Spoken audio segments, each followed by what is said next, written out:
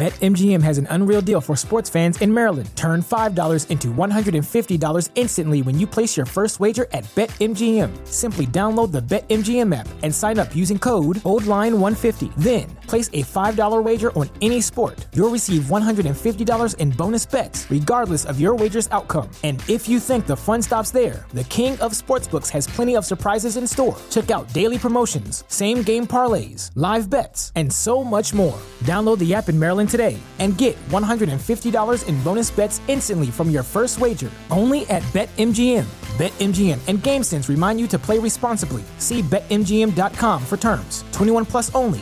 Maryland only. New customer offer. Subject to eligibility requirements. Rewards are non-withdrawable bonus bets that expire in 7 days. From issuance, please play responsibly. For help, visit mdgamblinghelp.org or call 1-800-GAMBLER in partnership with MGM National Harbor. Promotional not available in Washington, D.C. Rodgers, who the only place he's going to take you to is the toilet bowl. And then you got Brett Favre, who will take you to the Super Bowl. I do like me a triple butterburger with cheese. The works, ketchup, mustard, pickles. Could the package be really good? Yeah, I certainly would love that. But also, to say that, is this look like a rebuild? Probably. If you think we're in a rebuild, then you got the wrong team. QB1, man. Come on, man. Best QB in the league right now. What's up, John Money? He ran right in front of that light. What's up, guys? This is Jeff Janis. And Janis, does he stop it? Oh, please. What a cat. That's insane. You're listening to the Poor Man's Packers Podcast. Hello and welcome to another edition of the Poor Man's Packers Podcast, the one Packers podcast in the state of our minds. I am Spencer, joined this week with Todd. Todd. Hello. Hello, and welcome to, I don't know, Sadness Week. It seems like, obviously the Packers are America's team, and it has been raining all week. I have been depressed all week. The Green Bay Packers lose to the Denver Broncos 17-19. Not a fun game, not the exciting game, and after, a bye week going into a game where you're playing the worst defense in the NFL, hoping for it to be a get-right game, not very fun. Todd, you were out hunting. You were out pheasant hunting in South Dakota, so you probably had a little bit more fun. But what'd you think? How was your game watching experience? A lot of fun, huh? My game watching experience was actually pretty good. Where I was hunting, the game was blacked out, but we were actually able to get to a bar that had the game, so that was great. And then that's when tragedy ensued after the game started. I don't know. What do you say about this? It was supposed to be a get-right game. For me, I've opened the drawer that the panic button is in, and I'm grabbing on to the panic. I haven't taken it completely out of the drawer yet, but I have it in my hand, so we're close. I would say the panic button is out, and it's not even... It's not like... You've smashed the glass? Is that what you're saying? Like, no, I haven't hit it or anything, but it's definitely in my peripherals at least. It isn't so much that this game is a, the season is over type game. The Titans game last year kind of sort of felt like that, I guess. But it's more so, it's just the vibe, the feel of this team right now is just so bad. And to have the Lions game get pummeled, to go out against the Raiders and look terrible on offense, and then this Broncos game, it's like we had all the time in the world to prepare, and we've only gotten worse, it appears. So I'm still optimistic. There's still absolutely a chance for the playoffs. I mean, shit, the Vikings 2 weeks ago, they looked dead. Everyone was saying they were done, and now they're kind of doing that little push. So, a 2-4 record isn't the worst thing in the world, but it's I don't know. Hopefully we can come back. But either way, it's just it was one of those where we were hoping to see a little bit more out of Jordan Love too, and although he didn't have a terrible game, the way it ended didn't leave a very good taste in your mouth. But I don't know, hard to be super optimistic after the last month, the way the season's gone. But yeah. So, I think we might have Billy and Andrew joining later, but for now, Todd and I will, of course, talk about the very fun game. We will break down the offense and defense, as well as we can. We will have Take News talking about Jordan Love comparisons, that type of narrative going around, how everyone's like, him versus Rodgers, Josh Allen, Brett Favre, Jalen Hurts. We will then have Is Kyle an Idiot, some trivia, and then, of course, we will preview the Vikings game. But once again, just getting right into it, man, not a fun game, 17-19. Probably, I think this has to be the new low for the LaFleur-Goody era, at least since 2019. I think this is probably the lowest we felt about the franchise. Again, coming off a mini bye, or having a bye and a mini bye before that, not very good. This offense cannot find any type of identity. And for me, I don't know. One of the biggest takeaways from me, and it's not just last year, or it's not just this year, but it was the same deal last year, where it's and LaFleur preaches, everyone doing your 111th. And it seems like every play, just about, or every negative play, it's one person doing the wrong thing. We saw Christian Watson run the wrong route. We saw, Jordan Love missing some throws, blocks not occurring. At least we didn't have the Tucker Kraft pulling to lead block for a run this week. So that was some improvement. But I don't know. How are you feeling? Who are you putting the most blame on right now, Todd? Is it LaFleur, the coaching staff in general, the youth of the players, Jordan Love? What you thinking? It's a good point you make there with the youth of the players, because I do think that that's a big factor in this offense, and it could be a factor in just how vanilla this offense is, maybe, just with the mental errors happening all over the field. But I just want to put the blame on Matt. That's my thought. I think coming into it, it's his job to prepare the team. Also, I think in other areas, the coaching staff seems to be, insufficient. It's just, there's a lot of issues, and I think somebody has to answer when there's issues everywhere. It's not necessary, you can't pick on a couple different people. It's Matt LaFleur. I think is the ultimate issue. I don't know how it goes inside the building or inside the locker room, but it's like, man, when there's all these little issues everywhere, and you get the same thing with the D coordinator. Granted, I guess they only gave up 19 points, but come on, it's the Broncos. Gross. Right.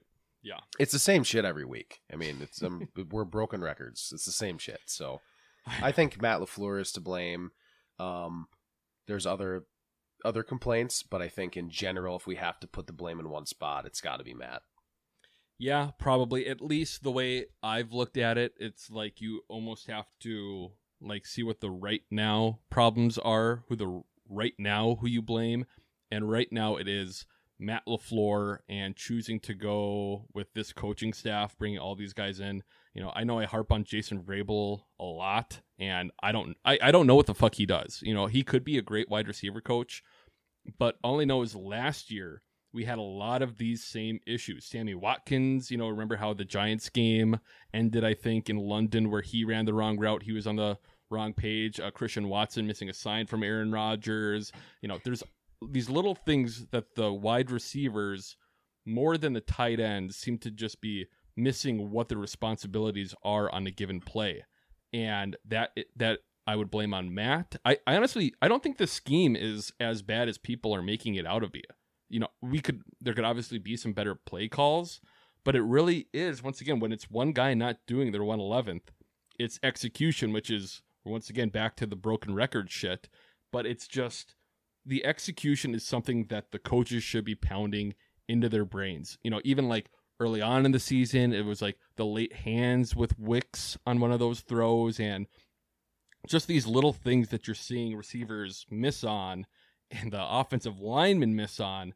It's like Matt LaFleur, but then you got to blame Goody, because he's the one who said no actual veteran wideouts or tight ends, all youth. And then it goes back to Mark Murphy, who created this weird system structure where neither Goody or Matt are each other's bosses. So they're just kind of winging it and seeing how it's going to work out. So not fun. I don't know if you said it already or if it was before we started recording, but just boring football. That's the worst part about it. That first half was just horseshit, especially the midday sun in Denver. It's this isn't fun for anyone to watch, Yeah, it was definitely a gross game just all around. It started out, you thought, maybe what did we went down by 9, but it was field goals. And you're like, okay, all we got to do, you have a little bit of optimism. All we got to do is turn around, put up a couple touchdowns. This is a completely different game, right?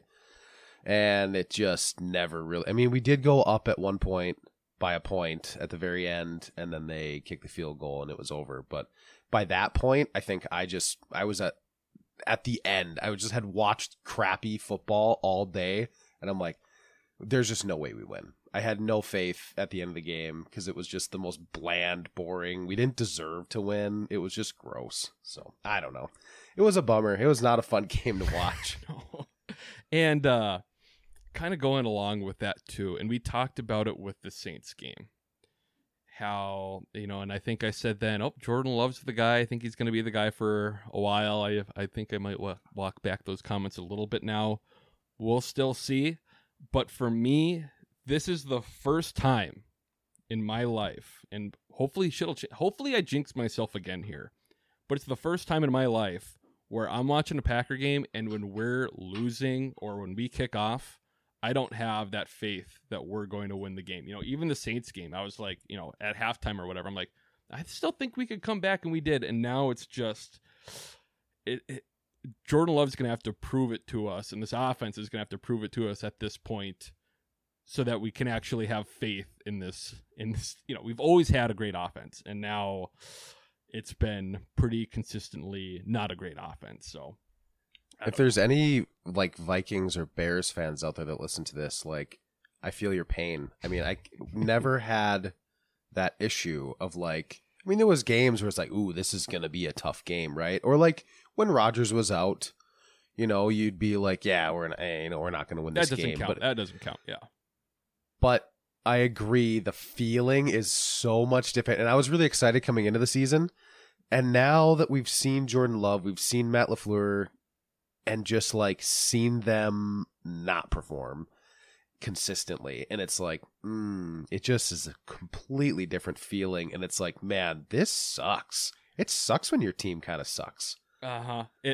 That's why, and we'll see what happens, but I'm like, Brian Gutekunst took away the joy on my Sundays by drafting Jordan Love. We'll still see. I still hope he turns around and he's a, premier quarterback. I think he absolutely has the ability to, but the accuracy shit is the stuff that he has the arm, but I'm saying he doesn't have the ability to, because he doesn't make. Okay, it's not. I'm not going to say the decision making portion is horrible, because I don't think we see a lot of horrible passes. There's a couple every game. It's the accuracy, and the accuracy is it's not there. And even when he is hitting guys, he's not hitting them in stride either. Right. Which is, and what's up with, can we run less than 10 screen passes in a game? This is really starting to make me nervous. We're not pushing the ball down the field. Yeah, and it's weird because, we kind of knew going into this game that they were going to try to get Jordan Love's completion percentage up, because that's been, the big talk, and that kind of goes with confidence, and you want that to go up anyways. You don't want to have the 35th ranked completion percentage quarterback in the league. But when you're going up against the Denver Broncos, who have one of the worst pass defenses in the league, that's not the time to do it. And then when they, decide to do that, it's to end the game, a little Hail Mary throw at the end. But I just don't even okay, if I'm the quarterback and he's just screen pass over and over again, that's almost worse for your confidence. That's I should be throwing the ball down the field. He's not an idiot. He knows if it's screen pass over and over and over again, LaFleur doesn't have the confidence in him to push the ball down the field. Or we don't know exactly what the conversations are, but I cannot imagine that Jordan Love isn't frustrated with that. Even if he can't throw the ball down the field, he's still got to be frustrated with the play calling. Yes. He wants to throw it down the field. He may not be capable, but he wants to. And I think that is something that is probably even hurting Jordan Love right now, is how many times we throw the ball at or behind the line of scrimmage? I know. Or let's say within 5 yards. I think 60%. Going into halftime, his furthest attempt was 4 yards. I believe that's what it was. Or his furthest completion was 4 air yards. It was something like that, which on top of it too, you don't have, we're talking about the short yardage stuff and screens. We've been bitching about the offensive line all year, and now you're putting more pressure on them to move in space like that, which they've proven time and time again they're not very good at. So it's a cluster. It's a clusterfuck, but we're talking about Jordan Love. We'll keep talking about him, breaking down the offense of the players. Jordan Love, again, not a fantastic game. He looked pretty good on the run. That stiff arm, I totally forgot about this. The stiff arm near the goal line, that was fucking sick. He stiff armed the dude in the helmet and almost picked up the first down. That was very cool. Back to that gamer shit. Positive. He did have 2 passing touchdowns. He was 21 for 31, 180 yards, and the 2 tutties, the 1 pick. But both of those balls, there was a chance that they could have been interceptions. Obviously, Dobbs dropped the one that Jaden Reed ended up catching the deflection. And man, it's something with Love. I don't know what he does, but he just throws a slow ball. That touchdown to Romeo, and I don't know what it was, but it's like he switched the velocity that he should have on those throws. The one to Romeo, he should have fucking spun it, just ripped it right in there. Yep. And then the one on the goal line, he does that half pump fake, which he kind of had to do, and he got the defensive lineman to jump. But then he resets and throws it again, and it's almost like when you are, and I think JT O'Sullivan said that was a great throw, and it was back to that arm talent thing to get the ball there. But he pump faked Romeo when he's 10 yards away, if that, and then threw a fucking rocket at him a little bit behind. And it's like, can you imagine playing catch with your buddy and then you just pump fake and then you fucking whip it at his face? That's a tough play to make, but I don't know. I can't blame him too much on that one. It did end up being a touchdown. It was a drop, but yeah, I don't know. It's one of those things where it's just the longer the struggles go on, the more concerned you are with what he's going to be. I don't know if you have anything else to add. We did talk a little bit about Love before that too. I mean, what was his completion percentage here this week? Do you have that? It's not showing. It wasn't great. 60? No, it was the best it's been all year at least. Sure. Yeah, I'll find. Was that my bold prediction? Over 65%? I think it was. Yeah, maybe. I think it was something like that. Why can't I find this now? Yeah, I don't know why. I can't math, but anyways, yeah, it was the best it's been on the season. I think it was 64%. Oh, not quite 65. Okay, well, anyways, what my main thing is if we're going to throw the ball within 5 yards of the line of scrimmage all day and it still isn't great, that just makes me really worried. And if we can't hit on a handful of deep balls, 67%, sorry. Oh, yes. Bold prediction hit. Great job. What do I get for that? Nothing. I get an extra point. A handshake, yeah. Okay. Better than a high five. Let's see. Well, my thing is, if the percentage isn't good on those short passes, I mean, working intermediate to long, we know he's not done very well. It just makes me feel even worse almost. I mean, 67 is decent, but I don't know. I'm really just out on Jordan Love at this point, unless he can turn it around. I don't know what the issue is, but when I watch it, it doesn't look good. At no point in the last 3 weeks have I been this looks good. That was good. At the beginning of the season, there was a couple drives where I was like, okay, that's good, right? Well, I guess one of those is a bye week. Let's say the last 2 games. Mm-hmm. There's not been a point where I'm like, oh, that was a good throw. Well, right? He had the one deep throw to Jaden Reed against the Lions that was pretty good. I guess that was 3 weeks ago. He had the nice little crossing route to Jaden Reed this week, that play that Musgrave got hurt on. That was a decent throw. They're not, but yes, it's fewer and fewer that we're getting these nice rocket balls. It just doesn't look good. It just doesn't look good. No, I don't know. I'm not an expert, but it doesn't look good to me. It sucks because, not only Matt LaFleur, but everyone says, the quarterback gets more blame and too much praise when they're doing well. And that's kind of, what's going on here. Coaching hasn't been great. Offensive line hasn't been great. Running hasn't been great. Receivers haven't been great. Tight ends haven't been great. And I don't know. Kind of tough to evaluate when all that's going on.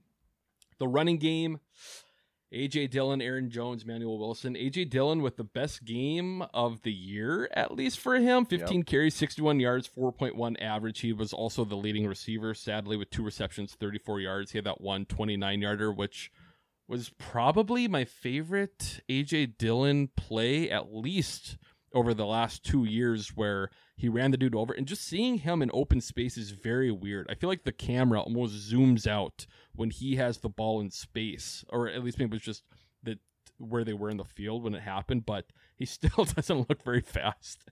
He looks kind of like the Michelin mushroom or marshmallow guy from retired guy from the Ghostbusters. He looks kind of like that almost. He had the good couple runs. It was jarring to see what he looks like in the open field. I'm not upset with his play, but again, it's, you're not having a good year when, especially in offense, when after the game people are like, well, at least A.J. Dillon had a good game. Well, he averaged 4.1 yards a carry, right? Which it would be nothing amazing. Which would be 21st in the NFL, over a season. So not very good. Aaron Jones was still on the pitch count, only played 36% of the snaps, and I don't understand. I get having a pitch count, but when you're in that game and you kind of need to win, I don't know why he's not. And it's funny too, because Jordan Love should have thrown it to A.J. Dillon on that last drive, whatever. I know it was just the check down and it's one of his last reads, but either way. But it's like, why is it's like one more drive isn't going to kill Aaron Jones. And Aaron Jones averaged 4.4 yards a carry in this game. He didn't get the ball as much, but I don't know. Not what you want to see from the running backs. I don't know what else you're thinking on them. I think snap count too, like whatever, it's got to go. Either he's playing or he's not. Like if Aaron Jones can't come out and play, he can't come out and play then. I don't know. Like 8 attempts. I mean, we got to get him the ball more. A.J. Dillon had 15. He actually did fine. Mm-hmm. I mean, I'm not going to backtrack on things I've said on a 4.1 yard per carry. I mean, but it was good. I mean, it was fine. I had no complaints about it. He looked good getting into the second or the second and third levels. Great. Awesome. A guy at 240 pounds should look great when he gets back there. Aaron Jones has to get the ball more though. And we've been saying it for how many years? He needs more carries. LaFleur's got to run the ball more. He's got to come out running the ball and establish it, especially with essentially a rookie quarterback. But I mean, I don't know. The run game wasn't the problem. Yeah. So we can move on from that. It was everything else was the problem. Yeah, I just wish more things made sense. Make the Aaron Jones thing make sense to me. Again, it doesn't. He's healthy. He's not healthy. It's like the last year he's going to be at the Packers. I don't know what you're saving him for either way. It's if he's hurt enough where he can't get that much more, then like you said, he shouldn't be playing. Whiteouts. Dobbs, Watson, Reed, Wicks, Toure. I mean, God, I don't know. It's not good when Dillon's your leading receiver. Romeo, 2 receptions, 30 yards, the 1 touchdown. Christian Watson, 3 receptions, 27 yards. Jaden Reed, 3 receptions, 21. Wicks, 1 for 17, and then Toure had 1 for 3 in that last target, which I just don't get. But yeah, Romeo Dobbs. I still really like him, but it's so tough to judge the receivers this year and last year because everything's just fucking out of whack. Because he should be the number one guy. Play in and play out. But he does seem to disappear. Obviously, he had that drop in the end zone, which wasn't good. He had strong hands on a couple other catches, but whatever. Christian Watson, this seems to be, the one thing was first the offense in general and Jordan Love for what we have concerns about. But Christian Watson, man, I really like his potential, and he obviously had that 4 or 5 game stretch last year where he was like fucking unbeatable. But God, it's like all the explosive RAS players we have on this team. Aaron Jones, Christian Watson, Eric Stokes, all hammy injuries, all high RAS fast guys. And it seems to be a detriment to this team at this point, and especially with Christian Watson. Dude can't stay healthy, and he got hurt, Yep. didn't finish the game, and he was practicing today. I'm sure he's feeling bad when it happens. But it happened last year, too, that first Detroit game when we ended up losing. If we win that, we would have been in the playoffs. We lose by like 1 score. And him and Aaron Jones both got hurt, didn't come back in the game, and then they both played the next week. And I know it's a different league now, but God, it would be nice if these guys could play through some shit. And I know we bitched about Aaron Jones in the pitch count, but with Watson, it's pretty much the number one thing you got to talk about with his career thus far. Yeah, I think with this wide receiver room too, there's a lot of mistakes we're seeing lately from this group. It seems like a lot of mental errors and whatnot, and then the same thing, the being healthy thing is a whole nother aspect of it. I think a lot of the issues maybe in Jordan Love's like hesitance sometimes seems to be coming from wide receivers not being in the right place, running the wrong routes, even just like on their routes, maybe the depth isn't there. I have no idea. That's my gut saying that, is that it's like, it just seems like there's always like, there's no connection between the receiver and the quarterback on these routes. It's just what it seems like, or they're just running the wrong route, which is obviously a problem. But I think more than that, it's just like little errors, which gives me a little bit of hope in the long term that by the end of the season, this could look different. But right now, it just seems like there's so many little mistakes. Mm-hmm. It's just not clean. Well, it was like that third down play where Christian Watson and Jaden Reed ran the same route, and they were on top of each other. And on top of that, too, Jordan Love, his pass, I remember watching it live, I was like, what the fuck is that? And apparently, we don't know, but I guess it wasn't a bad ball because one of those guys should have been in the right spot. You'd like for your quarterback to, actually attempt something that's possible. But it sounds like Christian Watson was the one who ran the wrong route. Yep. During training camp, Matt LaFleur said Christian Watson is one of, if not the smartest receiver he's ever been around. And again, with these comments with the public, I don't know how much are like actual opinions that these coaches have or things that they say publicly to help gas their guys up. And maybe that was part of it. I don't know. He does seem like a well-spoken guy, but I don't know. We'll see. And then the other guys to talk about, Dontavian Wicks, and a lot of people talked about him this week too. Still, I can't believe how you're like unsung hero of the season. You picked him, and I'm still thinking it's going to happen. But it's time to fucking unleash him because he's the guy who doesn't seem to make the mistakes, and he's like the most well-rounded receiver on this team. Well, I guess you can't really argue it because he had a reception, a rush, and a pass on Sunday. He's a decent blocker, and what I love about him, he's like what comes out to me is he's like a hockey player almost when he gets the ball, because he gets the ball and he immediately runs upfield. He immediately 90-degree angle runs upfield, and it's like a hockey player running gassers, when you're just stopped and you have your wide feet to really get the blade so that you're getting as much power into it. Wide, not pigeon-toed, the opposite, and he's just fucking pushing as hard as he can straight up the field. Who he reminds me of? Donald Driver. That's what he reminds me of right now. Oh, wow. Same 6 foot, pretty skinny dude, and he just runs upfield. If he can start, how we had TJ Slayton at the beginning of the year doing the Gilbert Brown, if we can get Dontavian Wicks to do the first down like Driver did back in the day. The first down, the shimmy. Yes, and the shimmy.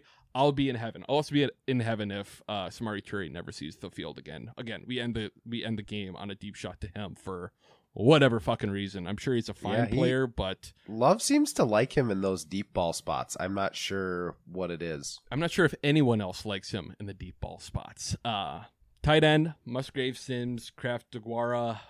I mean, not a ton to talk about here as far as production goes. Luke Musgrave did have the 4 catches for 30 yards. He did get banged up. And Ben Sims did, once again, he had another catch this week, converted that third down. That was after Musgrave got hurt. Watching it live, I thought it was Luke Musgrave, which is a pretty good compliment, I guess, to give a undrafted tight end. I think the biggest thing to take away from the tight end room is that like Luke Musgrave is becoming just like the safety net, it seems, for Jordan Love. 5 attempts, 4 receptions, 30 yards. Anytime he needed something, it seemed like earlier, obviously, because he was still in the game, but it seemed like he was just going to him. I think one drive he had like 3 catches. So that's hopeful, right? Like if he can get a safety net tight end, maybe that can spur some things for him. And Luke's got plenty of potential too. It's not just that he's the safety net. I mean, he can turn it upfield and run. I mean, especially look for him in year 2. And once he gets a little bit better, I'm just thinking the body control is going to get better in year 2. You hope. he looks like he could be scary. Well, what I don't get, and what we did in the preseason, like when Love missed him the one time on the deep route, and then the Bears game when I think it was Musgrave who kind of fucked up the deep pass. But we're not stretching the field with him anymore. The last couple of weeks, it doesn't seem like he's doing what he was doing early on, and now we have him back in like this fucking Richard Rodgers role where he's running outs and little short things, which is fine. I will take yards, especially in this offense. But that's not what excites me with these fast, tall, athletic guys that we have. And again, like the play he got hurt on, which was a nice catch, throw that fucking safety in jail. He got suspended the 4 games, went down to 2. But even watching that, you watch the sideline, not the like broadcast coverage, but the other camera that they had on the side there. Luke got hurt, and he's still in a boot today. He did not practice because he's so bad on his feet. When you watch him play, he usually starts falling before he's contacted. And that's what happened on that play too. He's going towards the sideline, he starts falling. Go on Twitter, go wherever, rewatch the replay. He starts to fall down. He's falling down. And then the safety comes and nails him. Because he's already falling, his ankle is at a weird angle and turned. So when he gets pushed, his ankle, fucking goes the wrong direction. And now he's got a sprained ankle. So if he could just stay on his feet longer, he'd be healthy right now. And I agree with you. I'm not trying to get on him. I think he's going to be a great player in the future. But right now it's still, a baby Luke Musgrave. So I don't know. We'll see. I don't know. I think it's you're a little aggressive on that one. I just think it's like he's also a little lost in space. He's a little lost in this offense, and then Jordan Love's putting the ball behind him every other pass. So it's like, what do you do? I suppose he's a big boy. Yeah. And Josiah DeGuara, I'm done with him. He seems like a nice guy, but fuck, man, it's just. It goes back. I like regret thinking losing Tyler Davis wasn't going to matter. Now it's like, fuck. You really wonder how much better this team would be by just having fucking Tyler Davis, who could at least block halfway decent, and he could be in that position instead of DeGuara because he did some of that, God, I always forget whatever H-back shit. Yeah. But yeah, we'll see. Offensive line. Ugh. Walker, Elton, Myers, Runyon, Tom, and Yash did hop in for a little bit.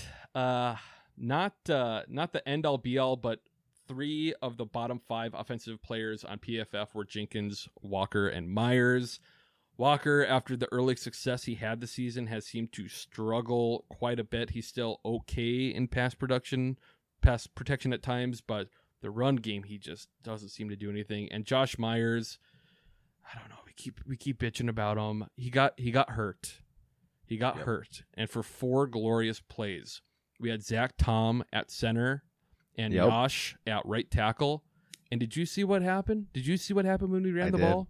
We ran right up the middle, and A.J. Dillon has never had a bigger hole all season running between the guards than he did on that play. I think he picked up 8 or 10 yards. It was close to it. And it's like, that's what's so frustrating about this offensive coaching staff right now is that we aren't trying new things, at least with personnel, it seems like. And the offensive line is where it should start, especially coming out of the bye. Just fucking try something. I feel bad, but it's like the defense last year when Dean Lowry got bad. Our run D and the defense in totality got better. If Josh got hurt and Zach Tom played center, I think this offense would be a hell of a lot better. But I don't know. So one other thing I want to add. Very dumb. This is the dumb football brain thing. And we don't want to bring up his name. We've been pretty good about it this year.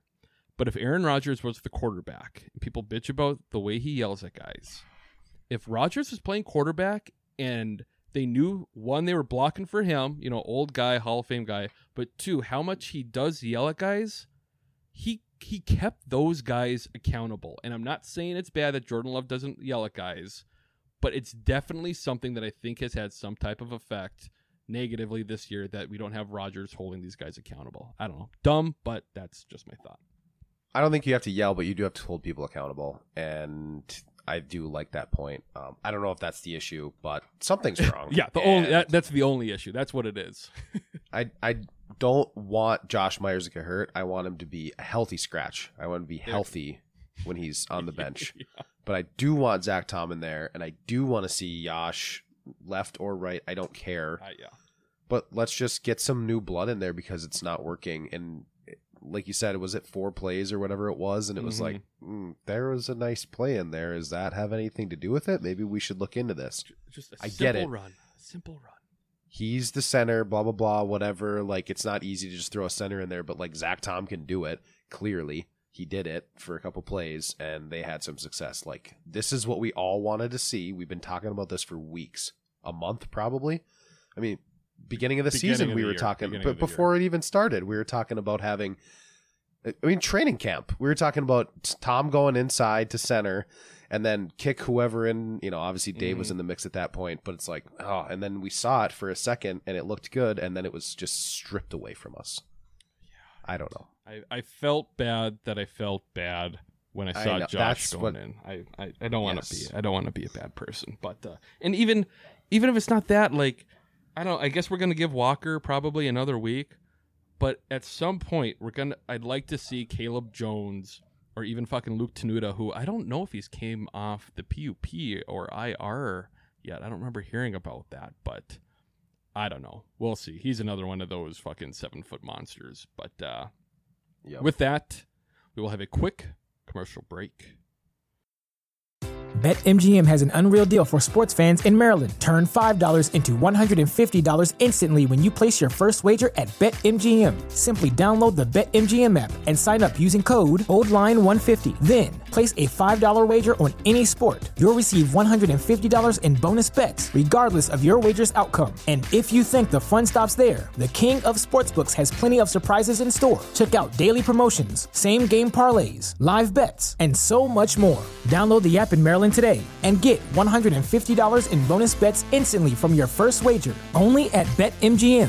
BetMGM and GameSense remind you to play responsibly. See BetMGM.com for terms. 21 plus only. Maryland only. New customer offer. Subject to eligibility requirements. Rewards are non-withdrawable bonus bets that expire in 7 days. From issuance, please play responsibly. For help, visit mdgamblinghelp.org or call 1-800-GAMBLER in partnership with MGM National Harbor. Promotional not available in Washington, D.C. What does innovation sound like? It sounds like the luxury of being in the moment with your customer, client, or patient. It sounds like having the right information right when you need it. It sounds like being at your best for your customers and your business. Thanks to Hyland's intelligent content solutions that improve digital processes, innovators everywhere are able to do their thing better, whatever that thing is. Now, who doesn't like the sound of that? Hyland, for innovators everywhere. Visit hyland.com. And we are back with the defense. Once again, can't get too pissed. This, I hope this doesn't turn into a theme for the season where it's like, well, can't get too mad. We only allowed 19 or whatever points. But yeah, you'd like to see 19 points was good. Anything under 20 especially, you should expect to win. But a fourth quarter stop, it is kind of reminiscent of 2008 with the Packers when Rodgers would win a lot of games or at least put them in position to, and the defense would just falter in the fourth quarter or the second half. But yeah, I don't know. We'll just start with the front seven. Kenny Clark batted a ball in the first quarter. Once again, the first drive, every single first drive this year, he makes an impact play. But after that, Kenny didn't really have a great game. Pro Football Focus actually graded him as the lowest player on defense. Again, and they're not the end-all be-all, but I don't know, it's something. Preston had 1 sack for 0 yards, which was the only sack on the day for either team. J.J. Enagbari was the highest graded player on defense for the Packers. Rashawn Gary, he was ranked second on PFF. He did not record a sack. Only this game and the Lions game, he didn't record a sack. And something a little interesting, Brenton Cox did play early in the game a little bit. Justin Hollins, if you didn't see, he did get cut on Saturday, and he will not be back with the team. I think he got signed with the Colts, but he's on a practice squad somewhere. I believe he got picked up. So thank you for your service. Yeah, two weeks in a row where roster manipulation leads to a player potentially deciding to sign with a different team because you've been horsing him around back and forth a bit. Yeah, and it's too bad because Hollins, he had a lot of impact plays actually for how many snaps he had last year. And again, this year, beginning of the year, he had a couple of impact plays. So it's too bad to see a guy like that be kind of jacked around a little bit and then just walks, but whatever. Especially last year, like I don't want to say he saved the season, but I'm not sure if the defense would have performed as well if we didn't pick him up late. You know, those last 4 games, the defense is pretty completely solid. fair. Yeah, especially with Rashawn Gary going down, I'm not sure who. Right. It would have been Jonathan fucking Garvin. So thank God. No. Now that I think of it, Save the season might be a stretch, but like. To have him come in and fill in for Gary versus the alternative, I mean, he made some plays. He was good. Yeah. Other than that, I don't know, not a ton to talk about with his front 7. Quay played. He was a little banged up. You could tell he was a little slower than normal, and Isaiah McDuffie played alongside him with Devondre Campbell being out. You know, we do give McDuffie shit, but God, if he played well. Try, you never question his effort, you know? No. And if he's not the super fast athletic guy like Quay is, or even like the way Devondre played a year or 2 ago, like with that athleticism, but like he can fill a gap, and if the guy's in front of him, and he's not AJ Hawk, but like his ability to like play with what's in front of him it's good. I mean, like I just say AJ Hawk in the sense of like he wasn't gonna play like sideline to sideline, but like tackle to tackle, he's got it. You know what I mean? Like it's like that kind of play that you're getting from Isaiah, and it was pretty good. And Eric Wilson isn't terrible either. But the biggest thing though for me is when you think of recent history and back when Hank was on the podcast. Yep. If we didn't have him, it would be fucking, if you go back a couple years when the first and second inside linebackers went out, it would have been Ty Summers. And you remember when Ty Summers would have to come in the game because that's when we would really get gashed. So, I appreciate Isaiah McDuffie. I think that's the right way to put it. Yeah, for sure. I appreciate him. And I think, didn't Wilson he hits pretty hard, actually. I saw he had a big hit. I don't know if that was maybe that was week. special teams. Last week he had the QB hit, I'm pretty sure. Yeah, he had that against the Raiders. That's when that one was. Yeah, maybe that's... Yeah, that is what it was. Yep. Secondary, Jair was hurt, and I guess we can run through the injuries. We touched on a couple of them earlier. But Darnell Savage hurt his shin or calf. I think it was his calf. He was put on IR. And then, Eric Stokes. I feel so bad for Eric, man.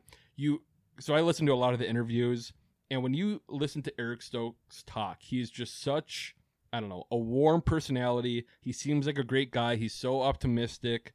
So, he's a very charismatic guy. And he fucking has both those injuries last year. Training camp starts up, and he, has a setback. First game back in a year. 4 snaps, and he hurt it on special teams. I believe it was his hammy or calf again, too. So he was put on IR. Devondre Campbell did practice today, first time in like a month.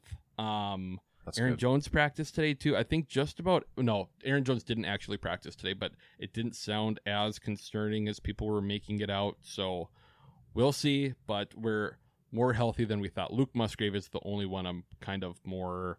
outside the guys on the IR because he was still in a boot today. So hopefully that isn't anything too bad. Rasul Douglas, he got burnt for that 1 touchdown. He's found a really good, he's really good at blaming other people when touchdowns happen, and he's the closest guy. And I don't know anything, but he's like one of the more veteran guys on that defense, and he's well-spoken where I believe him. But apparently it was his fault for that Sutton touchdown on Sunday. But he's like, he usually grades out pretty well too. And I love watching Rasul Douglas. Watching defense is more fun when Rasul is playing corner. For sure. He brings that emotion. He brings that energy. And he's the 8th ranked corner, according to Pro Football Focus, on the year. And then Carrington Valentine, not a good game. I think he gave up like 100 yards himself. He was getting targeted on like every 3rd down, it seemed like, especially the first couple drives. So I don't know. What did you think about the secondary?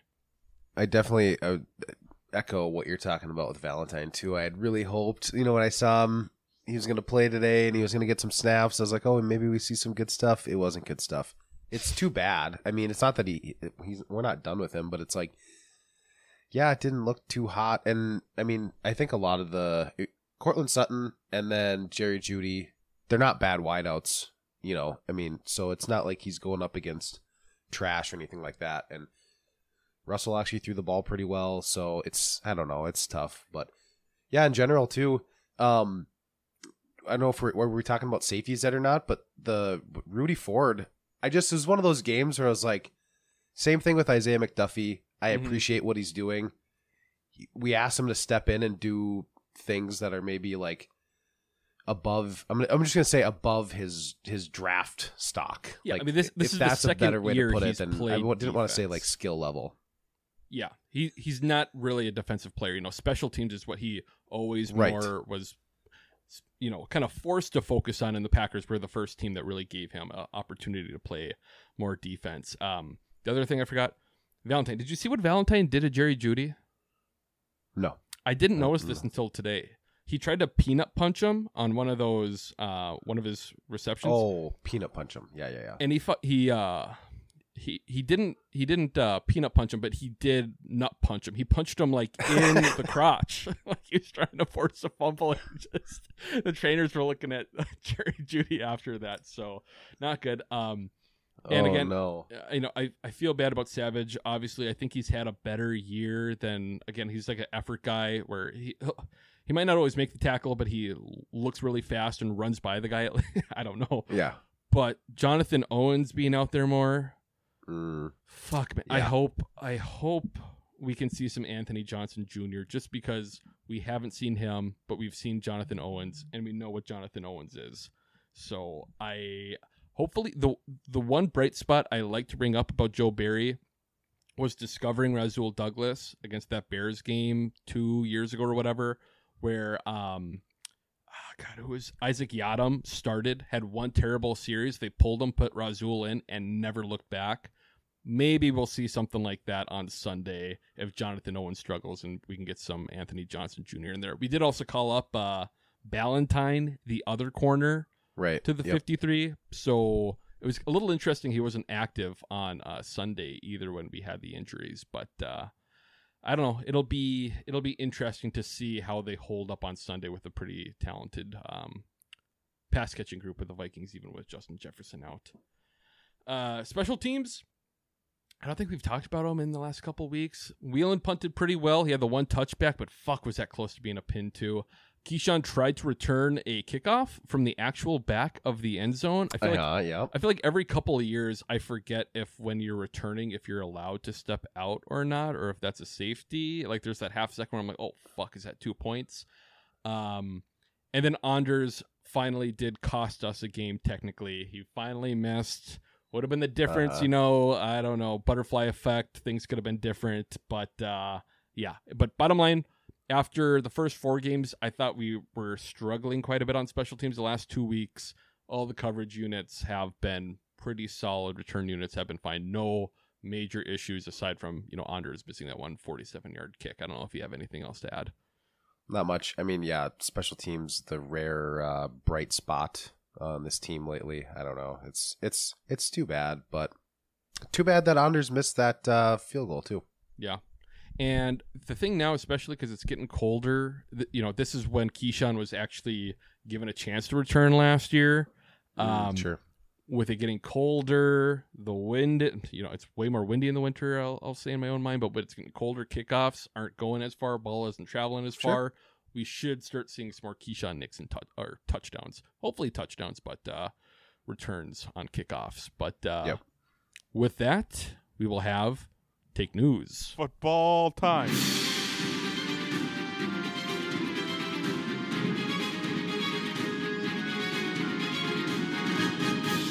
Take News. Take News for the week. Jordan Love comparisons. Yeah, Jordan Love, kind of up and down season. It was up, and now it's been down, down, down. And everyone, we get all these data points of completion percentage, touchdowns, picks, all this shit, how many starts.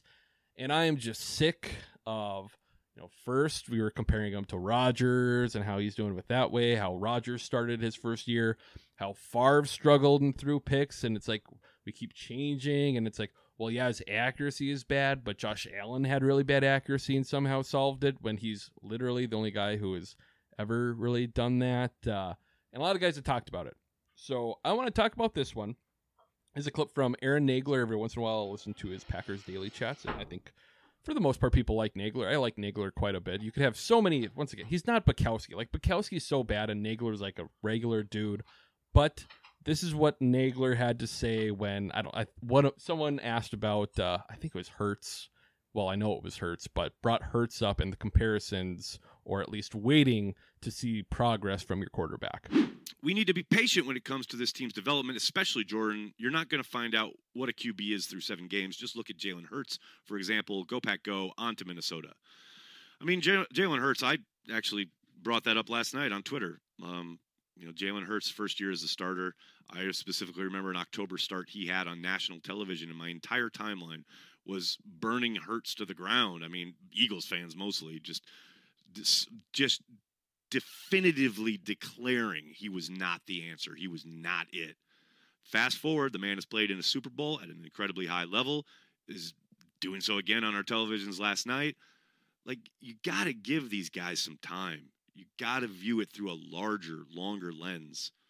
I mean, I understand where it's a very win-now league. It's a very win-now mentality for most fan bases. We look at it through not even the lens of fantasy football, but daily fantasy. It's like, this game alone is it, and if you lose, it's over. Like, no, that is not the reality of the National Football League. And I understand there are certainly teams that aren't patient, and you see other teams go to drastic measures to try to fix what's ailing it, or decide that a player is not it, only for that player to go on and maybe find success elsewhere.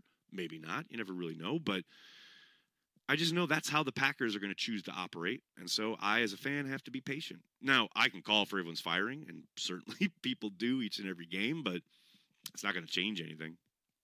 So I just hope people can have a little patience when it comes to Jordan Love. Because, yes, Mario, you're right. You need the entirety of the season, at the minimum, to get an idea of what they have in Jordan Love. So I don't want to pick on Nagler or anything, but, there's been a very common narrative like this going on where, we can't give up on the guy, all this. And he's talking about, first, I guess we'll start with the Jalen Hurts thing. So he's talking about that Jalen Hurts game. I think it was a Sunday night game against the Tampa Bay Buccaneers.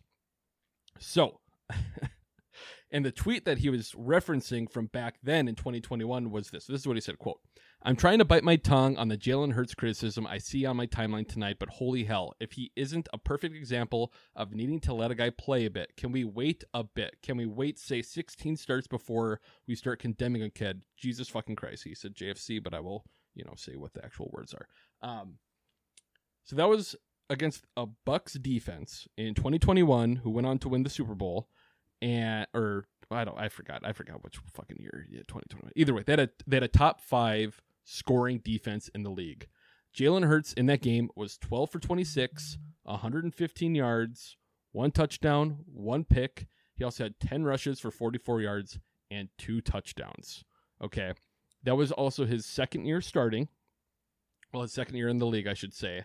And just for comparisons, for Jalen Hurts, up to that point, those first 6 games, he had a completion percentage of 62.5, 8 touchdowns to 4 picks, and a pass rating of 86.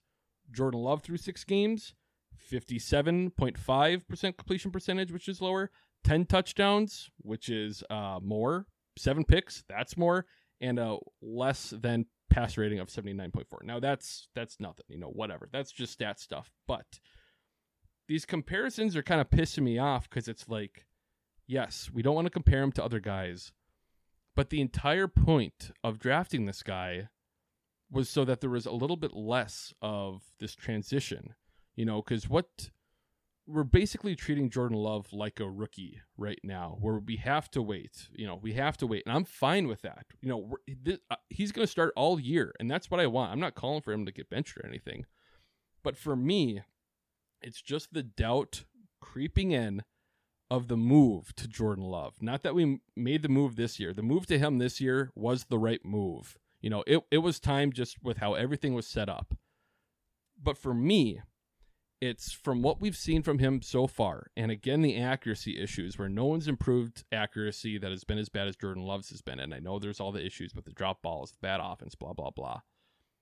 but you cannot convince me that 2020 was the time to draft Jordan Love when we drafted Jordan Love. Do you know how long Rodgers' contract was through? Oh, was it like 3 more years? Still this year. Aaron Rodgers was signed through this year when we drafted Jordan Love. I'm fine for moving on to a quarterback, but it just happened a little too soon for my liking. What do you think? Do you think it's fair to compare him to other quarterbacks? You know, there's the Peyton Manning thing too, how his rookie year he led the league in picks. I was going to bring up the Peyton Manning thing. I've heard that one. I think comparisons are normal, whatever. I'm fine with it just in general, but I think you also have to point out the differences where Peyton Manning played it was his rookie season. I mean, that's a college kid out there throwing the ball around, right? It's not the same as Jordan Love sitting behind Aaron Rodgers for 3 years and then coming out and throwing the ball, right? Like, they're not the same. He's had 3 years in a professional offense. He's had 3 years with coaching staffs, trainers. Like, it's not the same. I mean, 100% it's not the same. And I'm not saying that he can't turn around. I'm not saying that we don't need to give him time. The completion percentage does not make me feel good. No. That's the scariest thing. I think everybody should be scared about the completion percentage.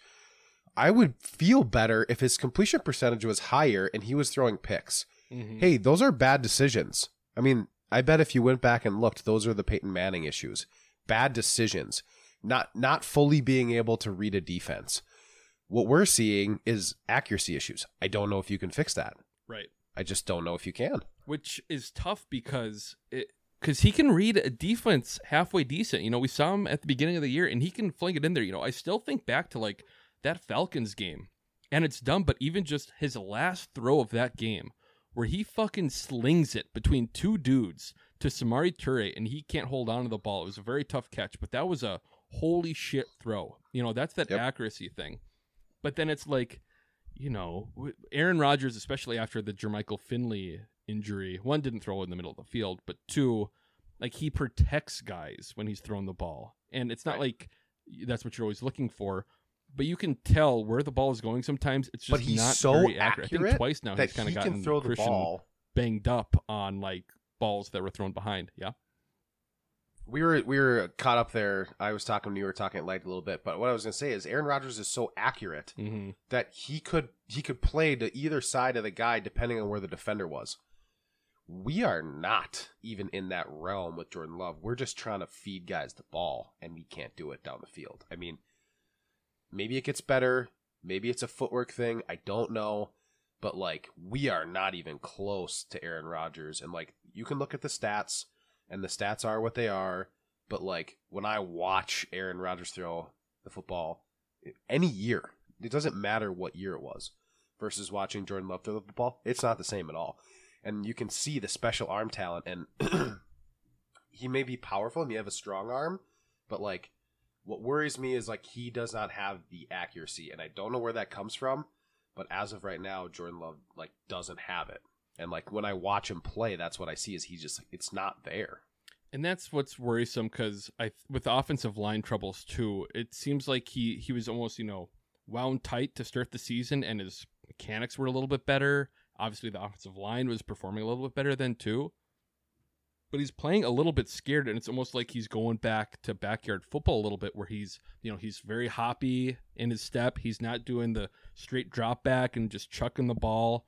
And God, we didn't touch on it this week, but the deep balls are still like that one to Samori Toure. It wasn't, you know, the Watson throw to lose to the Raiders was one thing. I don't really hate that throw, but the one for Toure, I mean, it wasn't even in the same stratosphere. So again, I like Jordan Love. He's a great dude. If he can get it all together, and maybe if this offense pulls it all together here late, you know, these last 8 games, I forgot who said it. Someone said, you know, the Packers, we've been so dog shit in the first half, and we didn't even touch on that, how we're the worst team in the NFL in the first half and, like, best team in the second half pretty much. What if this season turns out that way? Where the first half of the season, we're fucking dog shit. And then we get halfway through, and it's like, oh, look at this. The offense is gelling, and we're putting it together. I mean, it wouldn't be shocking, you know? I mean, a lot of teams have already turned around. Like I said at the jump 2 weeks ago, we thought the Vikings were dead, and they're okay. Yep. Anything can really happen in this NFL. They looked good on Monday, too. I mean, yeah, if we could turn it around like that, that would be a completely different story. Winning, as Matt LaFleur said a couple seasons ago or whatever, at the end of the season, winning covers up a lot of things, right? And so if you can go out there and win, people are looking at things differently. Obviously, we're being more critical because of the losses. But also, when there's nothing to be excited about, you're probably not going to win very many of those games when you don't play very well. So, 'Tis true. 'Tis true. And with that, we will have, is Kyle an idiot? I'm not an idiot. Okay. You sure? Yes. Is Kyle an idiot for the week? Todd, you guys as a whole are 60% on the season, so you're not an idiot, but you're not smart either, so we'll just... Better than Jordan Love's completion rating. Pretty close. Pretty close to it. You guys might be hovering around the same. Okay. All right. First question. What 2 receivers on the Packers are tied with 8 receptions on the season? 8.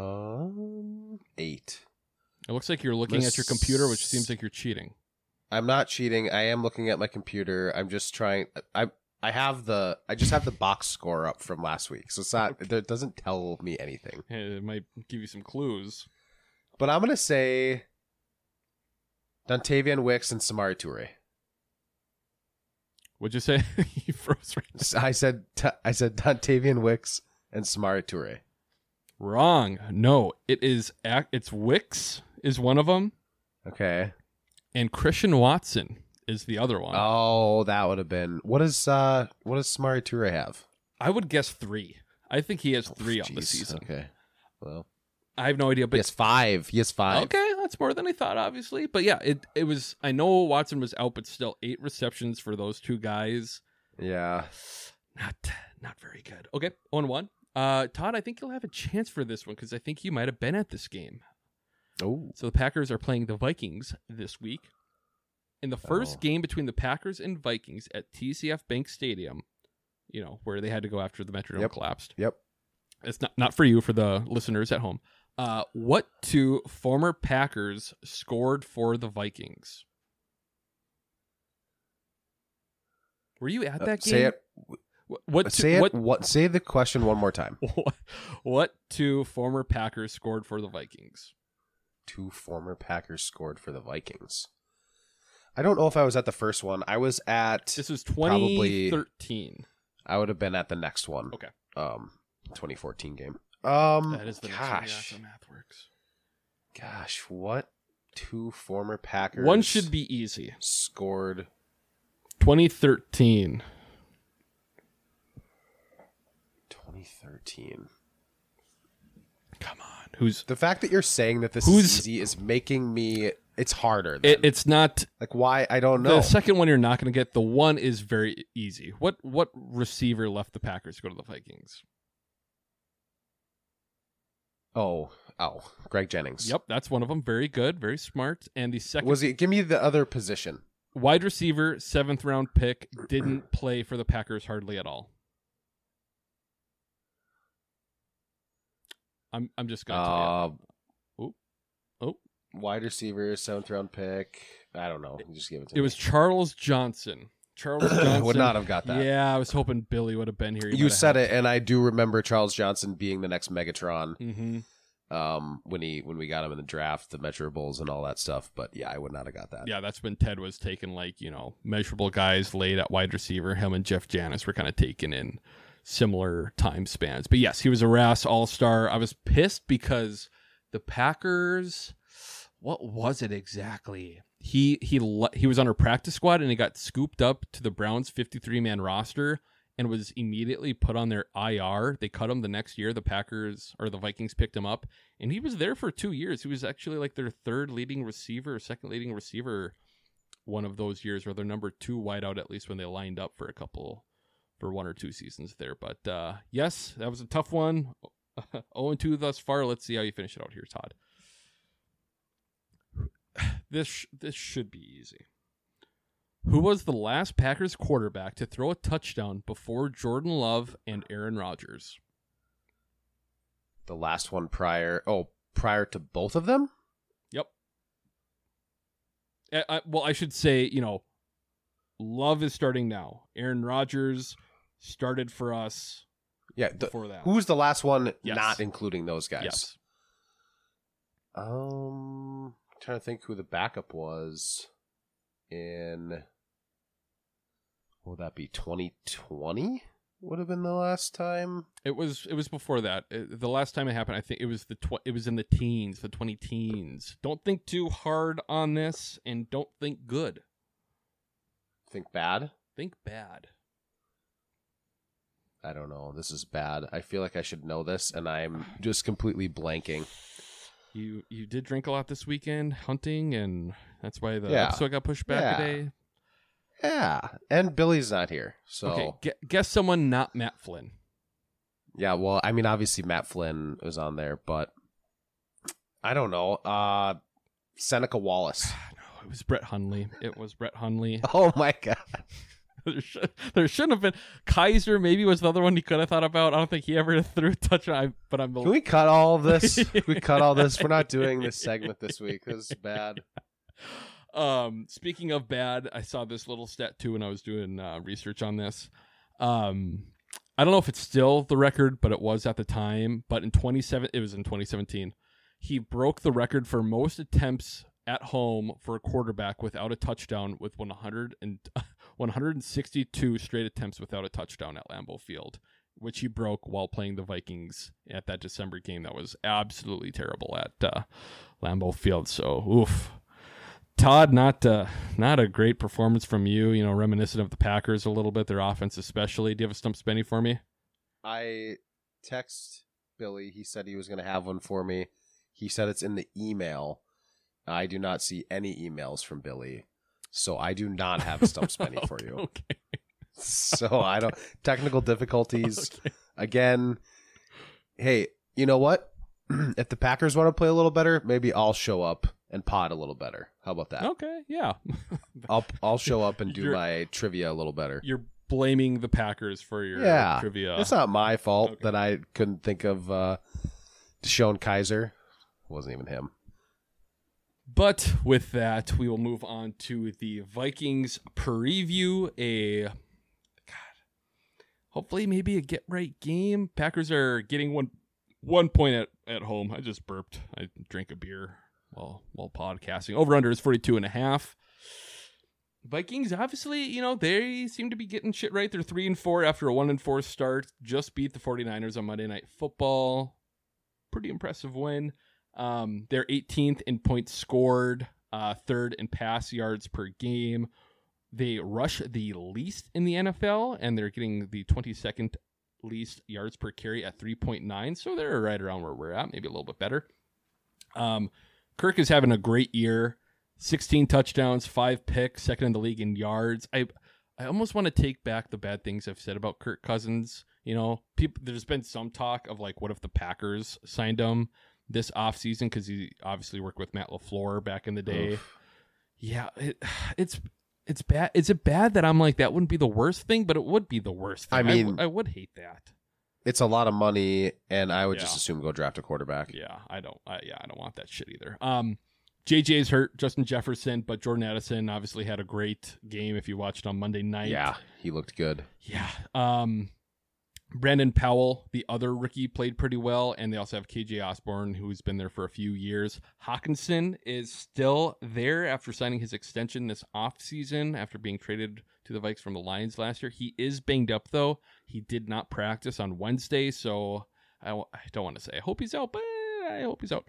The running backs aren't great. They traded for Akers from the Rams, who's played a couple games for him. He's fine, and Madison wasn't a great start to the year. Obviously, it's why they traded for Akers, but no one's really running away with that job there, running the ball. Their O-line has improved. Beginning of the year was really bad, but fuck. And I hate this shit, you don't want to compare and shit, but this offseason, I was very jealous that Kevin O'Connell, their head coach, fired their defensive coordinator after one season, and he didn't coach well. Wish the Packers would have done that. Well, their offensive line, it wasn't doing great, so they went out and they signed Dalton Risner, I forget how you say his name. Yeah. Their other guard got hurt, and Risner came in, and they played very, very well on Monday, obviously going up against Joey Bosa and blocking him very well. I don't think Kirk got sacked. I know they have one of the best sacks. Yeah, they have one of the best tackle tandems in the league, and Brian O'Neill, and it's a Darashaw is their other one. Yeah, Christian Darashaw. Yeah, he's so good. That name is Darashaw. It's so good for a tackle too. It's Darashaw. It's such a good name. Their defense is pretty, not a lot of talent there, but they have Brian Flores there as their defensive coordinator. Once again, what do you know? Well, I guess their defense isn't stellar, but it's better than it was last year, when you have a competent defensive coordinator calling plays. Danielle Hunter still leads the league in sacks. Harrison Smith is still good, and Ivan Pace Jr., their undrafted inside linebacker, seems to be kind of one of the steals of not only obviously the draft, but the undrafted guys. Like, he's played very well and obviously cost them next to nothing. But yeah, I don't know. It's funny how they were sellers 2 weeks ago. People were talking about Danielle Hunter getting traded and kind of the weird rebuild they're doing. And I still don't think they're a great team. I kind of like that they're a bit of a middling team. But Todd, what are you thinking about the Vikes and going in this game? I think if we see the Vikings team that showed up against the Niners, it's going to be trouble. Good point. This is going to be really ugly. True, that was a good team. That was a good team. They were looking tough, and they came to play, and they were playing pretty clean. Cliche, yes. It's tough to beat those guys. And my thing is, with Jordan Addison filling in, he looks like a stud, right? And they're going to feed him the ball. Can we cover him? I have no idea. It didn't look very good. Jair did practice today. I don't think I mentioned that earlier. That would make me feel better. If Jair's in, I would feel a little bit better. Their running game is not very good. If you're on the other side of the table, you're saying this is a really good game for us to get the running game going against our defense. Mm-hmm. So I don't know. We'll see what happens. But yeah, I don't know. I don't feel good about this after watching them Monday night. So I would say this, and this is, I say this a lot on the podcast, and I say this a lot on the podcast as well. I feel good about this game. I don't feel great about the Packers right now, but the fact that we look like horseshit on Sunday, and the Vikings look pretty good on Monday, but, it's not like we think the Vikings are a great team, and it's not like we think the Packers are bad, but maybe they are. It seems like with the way the NFL has been this year, when anyone could just about beat anyone, there's so many bad teams. We thought there was, the Eagles and Niners were really, really good and all this shit, and they've kind of shit the bed a bit. The Chiefs, the Lions, they've kind of shit the bed a little bit here. I feel like the Packers are going to win. I should have saved that for my predictions, but I think they're going to win just because we should have no confidence in this game, which is all the reason why I think it's going to happen, but I don't know. It's, I don't know how well we match up. Like we mentioned earlier, they do have Dean Lowry, so we should be able to run the ball on that alone, especially if Aaron Jones is a little bit healthy. But is there anything, what are you worried about playing the Vikings? In general, Kirk's been playing well. They look like they can throw the ball. I would be worried about them running the ball too, even just in the simple fact that it doesn't seem like our defense is being as stout against the run. I don't know. I guess I would also just say I'm worried about our offense just in general at this point. But yeah. And they blitz. I think they blitz 20% more than everybody else. Yeah. I don't think that's going to play well for us. Harrison Smith is still good on the back end.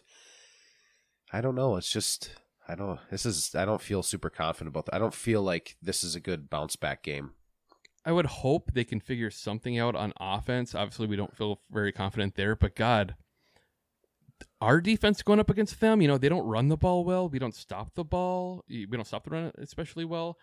And I feel better about our secondary, especially with them having some, I guess we'll see if having two rookie wideouts playing for them probably on Sunday, how well they can produce compared to our rookie wideouts, which something I pointed out. So just once again, back to the inexperience of this coaching staff. Jason Vrabel, our wide receiver coach, a pass game coordinator.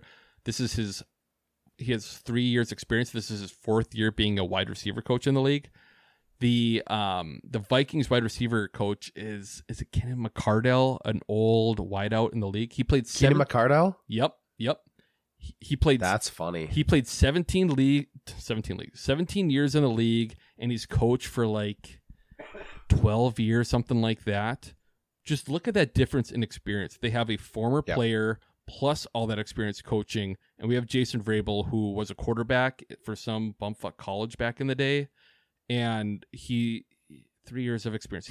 He was a offensive assistant in the league for 6, 7, 8 years before he was finally given a position coach job. And to me, that's a bit of a red flag, especially when you see the issues we've had at the wide receiver group over the last 2 years. But predictions, Todd, I think I'll let you go first since I've kind of revealed that I think we're gonna win. What you thinking for this game? That's not great. I'm gonna say Vikings, and it's gonna be 27-17. Prove me wrong. Yeah, it wouldn't shock me. I have the Packers winning 17-24. Like I usually say, these NFC North games, that's just 17. 17.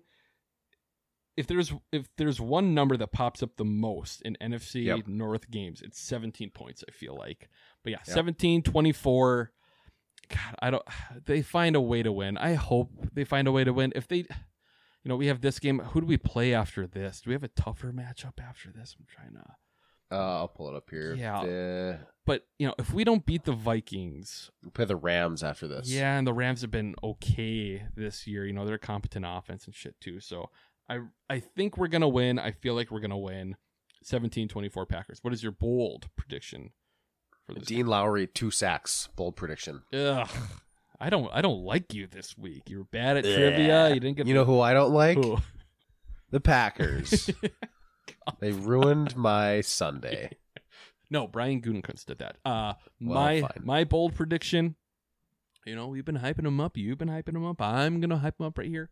I have Dontavian Wicks scores 6 twice. I think he's going to have 2 touchdowns on Sunday. Ooh. Matt even talked about a little bit how they're going to have to try to get him more involved. He seems to be one of the more competent receivers. We talked about him back in training camp too, how Matt brought up how Wicks had been texting Jason Vrabel all the time, asking him questions and shit. So he seems to be pretty, into his craft at being a wide receiver. So hopefully with all the other rookies playing for the Vikings and on the Packers at the wideout position, he could be the guy who scores twice. That would be very cool. But that's the game. Corrections from last week. One thing I said was Aaron Jones still has a top 10 play of the year. I meant top 10 in speed charted, not a top 10 play. We talked about God. I don't know how to talk about this. So we talked about Cedric Benson, the former Packers running back who played there for 1 year. He obviously was drafted by the Bears and was a big bust, but then had a decent career for the Bengals. We were talking about him and his dogs and what happened with him and his dogs. So the dogs attacked the cows. Yes. Unless you're correcting me on that. Well, so there's multiple instances of Cedric Benson and his dogs. I'll try to rip through pretty quick. So he was cited for letting his dogs run loose and attacking neighbors' livestock in Manitowoc County. This is when he was with the Packers, obviously. The citation said that his 2 Rottweilers attacked 17 calves at the neighbor's farm in Maribel last month. This was obviously an old article. The sheriff's deputy report says that the dogs were found chewing on the calves' legs and that several suffered deep wounds. So I don't know how many they actually killed, but they gnawed on some calves. Yep. The report says Benson told deputies he had to put up a fence to contain the dogs, but they managed to escape. He was cited on January 13th, blah, blah, blah. The dogs at large aren't the only citation Benson in Manitowoc County. The 30-year-old running back also was cited earlier for speeding, going 41 miles over the speed limit. And then also before that, he had some other dog issues where he was sued because his dog got off a leash and attacked a woman who was a retired IBM executive. So she sued the shit out of him. In the testimony, Chip Benson was saying how the dogs are his family, blah, blah, blah. I think I had something else to talk about. Oh, the only other thing I had to bring up was this is just shit talking A.J. Dillon. A.J. Dillon spoke for the first time in a month before the Broncos game, and he said that he doesn't care about the opinion that other people have of him and his performance and his yards per carry. He said the only opinion he cares about is of his wife and his newborn son. So apparently he doesn't care about the opinions of the coaching staff. I'm going to say that and blah, blah, blah. So I'm just going to... Oh, my favorite too is they asked about his leadership. He said, I'm not much of a vocal leader. I usually just kind of lead by example with my performance. And I'm like, you're a bad leader then, AJ. I'm sorry. You're a bad leader. 3.8 yards per carry is not very good. But Vikings week, big week for us. A little nervous. We do live in the greater Twin Cities area. We say in our backyard when you go up against these rivals, literally, I've said this before on the podcast, I think I said it last year, you can see the Vikings training facility from my backyard at home. Yep. So really, really hope we can beat the shit out of them. But Todd, any final thoughts? You got anything else here? No, I would love to see us come out and win. I just think I agree. This team at the very least needs a couple more weeks to clean everything up. So that's why I picked them for a loss. Cool. With that, you have anything else, Todd? Just we can end on that positive note. Good news. The game will probably be televised everywhere. That's true. At least in Minnesota, for if sure. If you're in Minnesota or Wisconsin, it's going to be on TV. Oh, so that's good news. You see, we don't have to. We're on the row now. 5 games in a row at noon games. Oh, really? We have Kenny Albert and Jonathan Vilma again this week, and God, I feel like we're gonna get them whatever. We're gonna have them 2 or 3 times out of these next 5 games. But yes, on that very positive, uplifting note, I don't have anything else. Todd, you don't have anything else. Eric Koskinen, please don't sue us. I quit my job. Yeah, 'cause it just won't pay. I worked all year. Worked all month, then they took my money away. Yeah, well, now I don't care. 'Cause they ain't working like me down here.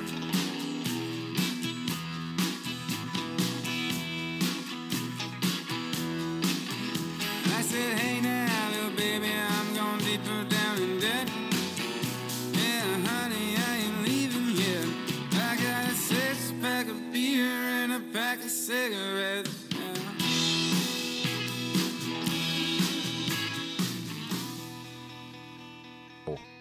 Hello.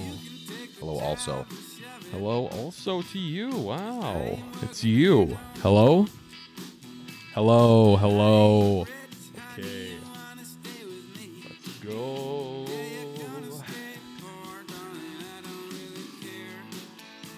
God, even just... Ready? Yeah.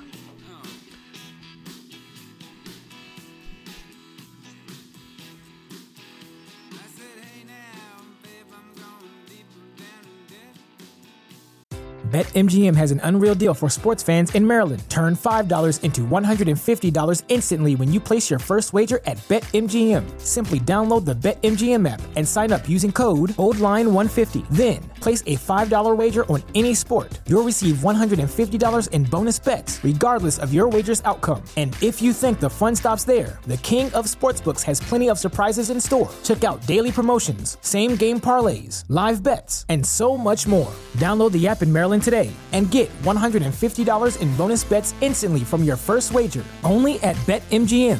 BetMGM and GameSense remind you to play responsibly. See BetMGM.com for terms. 21 plus only. Maryland only. New customer offer. Subject to eligibility requirements. Rewards are non-withdrawable bonus bets that expire in 7 days. From issuance, please play responsibly. For help, visit mdgamblinghelp.org or call 1-800-GAMBLER in partnership with MGM National Harbor. Promotional not available in Washington, D.C.